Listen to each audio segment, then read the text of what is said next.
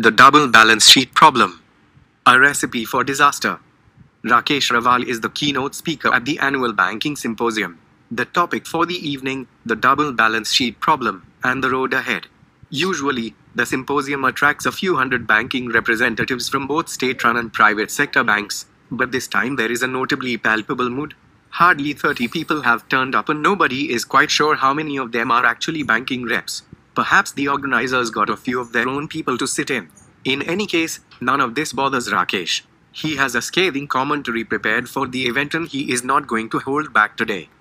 To understand what got Rakesh to this point, you have to go back to the early millennium.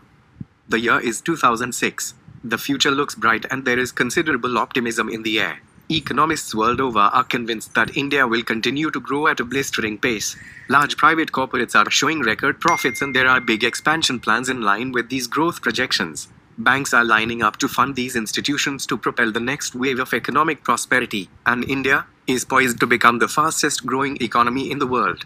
Unfortunately, within just 2 years, these expectations would come crashing down. Very few people could see what was coming their way.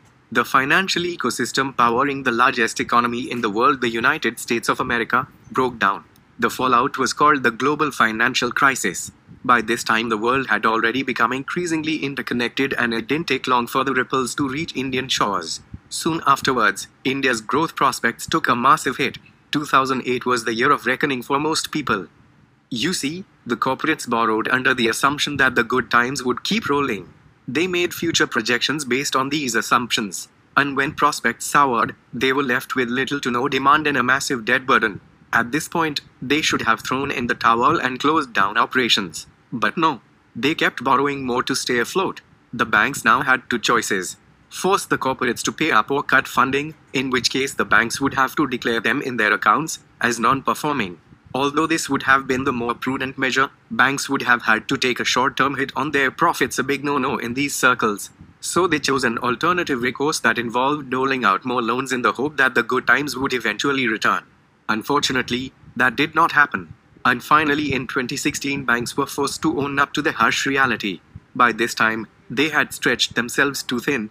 One look at their finances and you knew they were in absolute shambles. Then the funding stopped and corporates too had to own up to their misdeeds. Some of them were declared bankrupt, others continued to live on life support. People who had a front row seat to this great unraveling referred to it as the double balance sheet problem, considering the balance sheets of both the banks and the corporates were now in ruins. But beyond the silly semantics, the problem would also have other grave implications for the growth story of this country, and within just 2 years the chief economic advisor would set out to explain the problem in much greater detail. The investment problem. Show me the money. Back in Delhi, preparations are underway to put together the economic survey for 2017 to 2018. Arvind Subramanian, the chief economic advisor, has quickly gained a favorable reputation for being one of the few people trying to make the cumbersome document accessible to lay people. However, for this year's version, he has an important task ahead of him to explain India's bizarre investment slowdown and whether to prioritize this over another important consideration, the savings slowdown. To understand the relative importance of the two terms and Arvind Subramanian's interest in the subject matter, we have to understand the role they play in spurring the growth engine of this country. When an entrepreneur makes an investment in building a small enterprise, it has a ripple effect on the economy. The input he uses to build his product service might benefit another firm. The manpower he hires eases unemployment pressure. The money he borrows aids the banking sector so long as he is prompt with his interest payments, and as the small enterprise grows in size, the influence only magnifies in stature. This effect is partly what drove the great economic boom of the early millennium. However, private investment is now losing steam. With the finances of large corporates already in shambles, most of them are incapable of undertaking any meaningful expansion.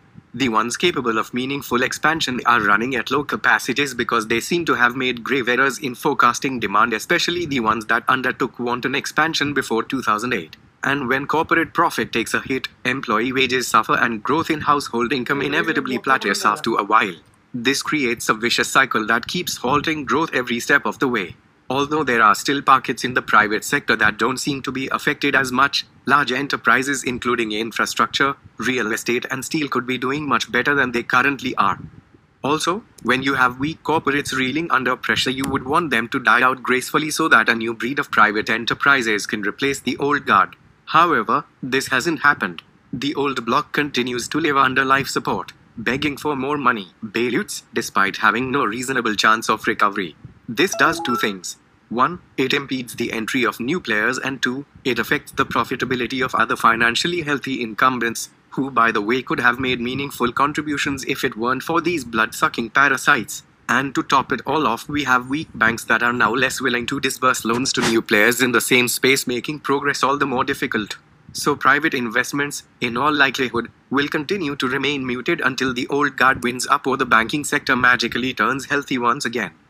The last grand idea is for the government to come up with the money to kickstart growth through public investments. The central government has been spending on things like roads, railways, and the like to compensate for the drop in private investments. Unfortunately, this hasn't exactly worked out either, because unlike the private sector, the government is not very efficient in allocating funds to its most useful purpose, leading to wasteful projects. Think Air India, a loss-making enterprise that keeps guzzling cash and preventing its more efficient private sector counterparts from achieving their true potential. Second, governments usually spend more than they earn anyway, so long as they can keep with certain self-prescribed limits. However, of late, government spending has gone so far out of control that they have had to delay paying out money to essential sectors. I'm looking at you, Food Corporation of India, just to stay within these targets. This isn't good practice because, at the end of it all, postponing payments only delays the inevitable, meaning future government spending will have to be curtailed. So where exactly are the investments going to come from, unless the private sector rebounds? Well, nobody knows for sure. In any case, the Economic Survey 2017 to 2018 was released amidst much fanfare, not least due to the contents of the book, but the pink cover binding it. The significant gender issues plaguing the Indian economy. At this point, it would be prudent for us to end this story because, after all, everybody is blaming investments for this crisis. But that's only hogwash. The investment dilemma is only half the problem. The other half is hiding inside your bank account. The savings slump. Spend, spend, spend. 800 miles away, Professor Raghavendra is about to begin his class on savings. The agenda is very simple to explain the role of household savings in an economy using the Indian example. He draws two large graphs on the blackboard and embellishes it with some more details. There is almost deafening silence inside the large hall. It seems as if everyone is convinced that the class is going to be another snooze fest, but within about 5 minutes of the lecture, things take a very interesting turn. Usually, people think of household savings as something that helps you deal with unforeseen expenses. However, savings is much more than just that. What most people don't realize is that some of this savings usually translates to investments down the line. The most popular choice used to be real estate. Indian consumers often poured money into buying or building properties when savings hit a certain critical point. Unfortunately, as property prices started inching upwards and eventually moving out of reach, savings too had to move elsewhere. Some of it went to the financial sector. Remember the mutual fund Sahiha campaign or even the Jan Dhan program? People with bank accounts chose to invest in mutual funds, and the ones without a bank account decided to open one.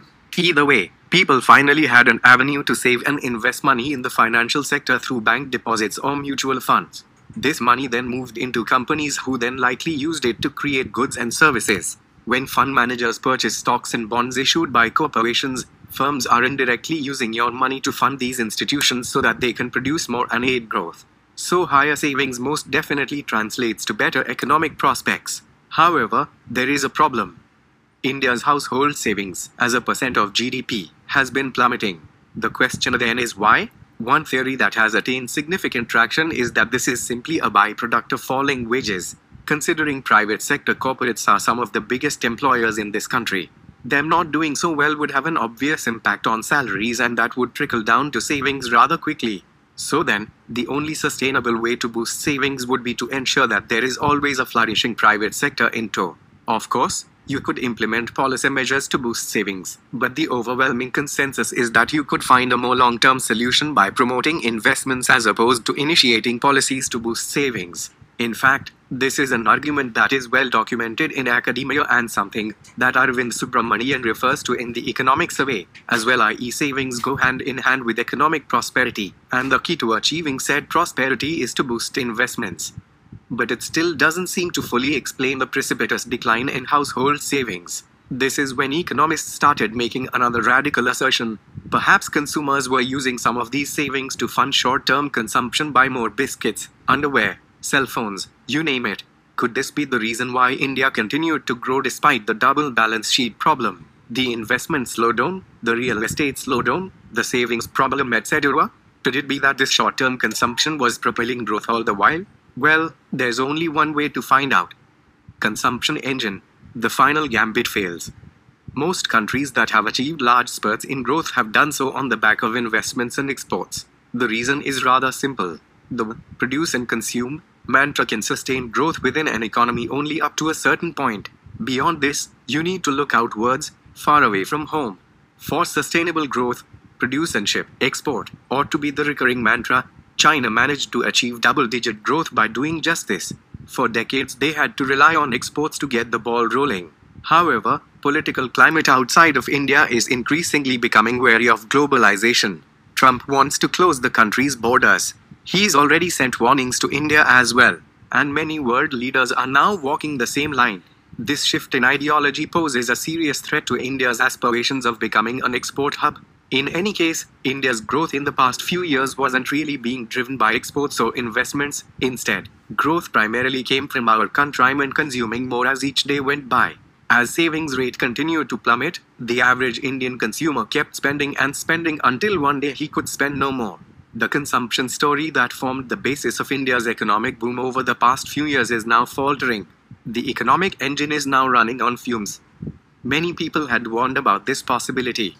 They fully knew that growth aided by consumption was always going to be unsustainable, and to be fair, multiple agencies including the government have been trying to revive investments. Alas, despite their best efforts, not a lot has changed. The consumption gambit has now turned inconsequential and the signs are there for everybody to see. We need an intervention, structural reforms, a massive overhaul. Until then, all we can do is hope and pray that the Indian consumer can bail out this country one last time again. Thanks for watching this video. Be a part of our ever-growing community. Please like, share, comment this video. Press the bell icon to get instant updates from our channel.